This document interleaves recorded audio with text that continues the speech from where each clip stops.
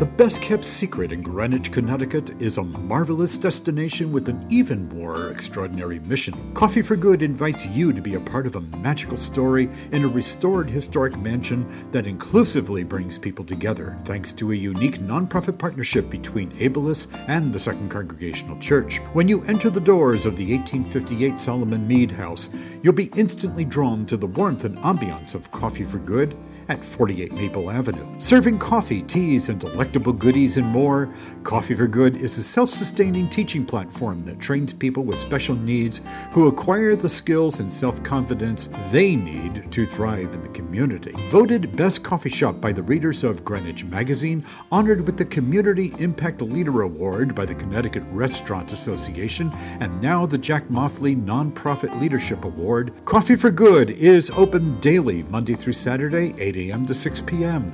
Enjoy free parking, free Wi-Fi, as well as year-round indoor and outdoor seating, a popular destination for gatherings, meetings, and a fantastic study spot, too. Coffee for Good is located at 48 Maple Avenue, behind the Second Congregational Church in the Putnam Hill National Historic District. Visit coffeeforgood.org.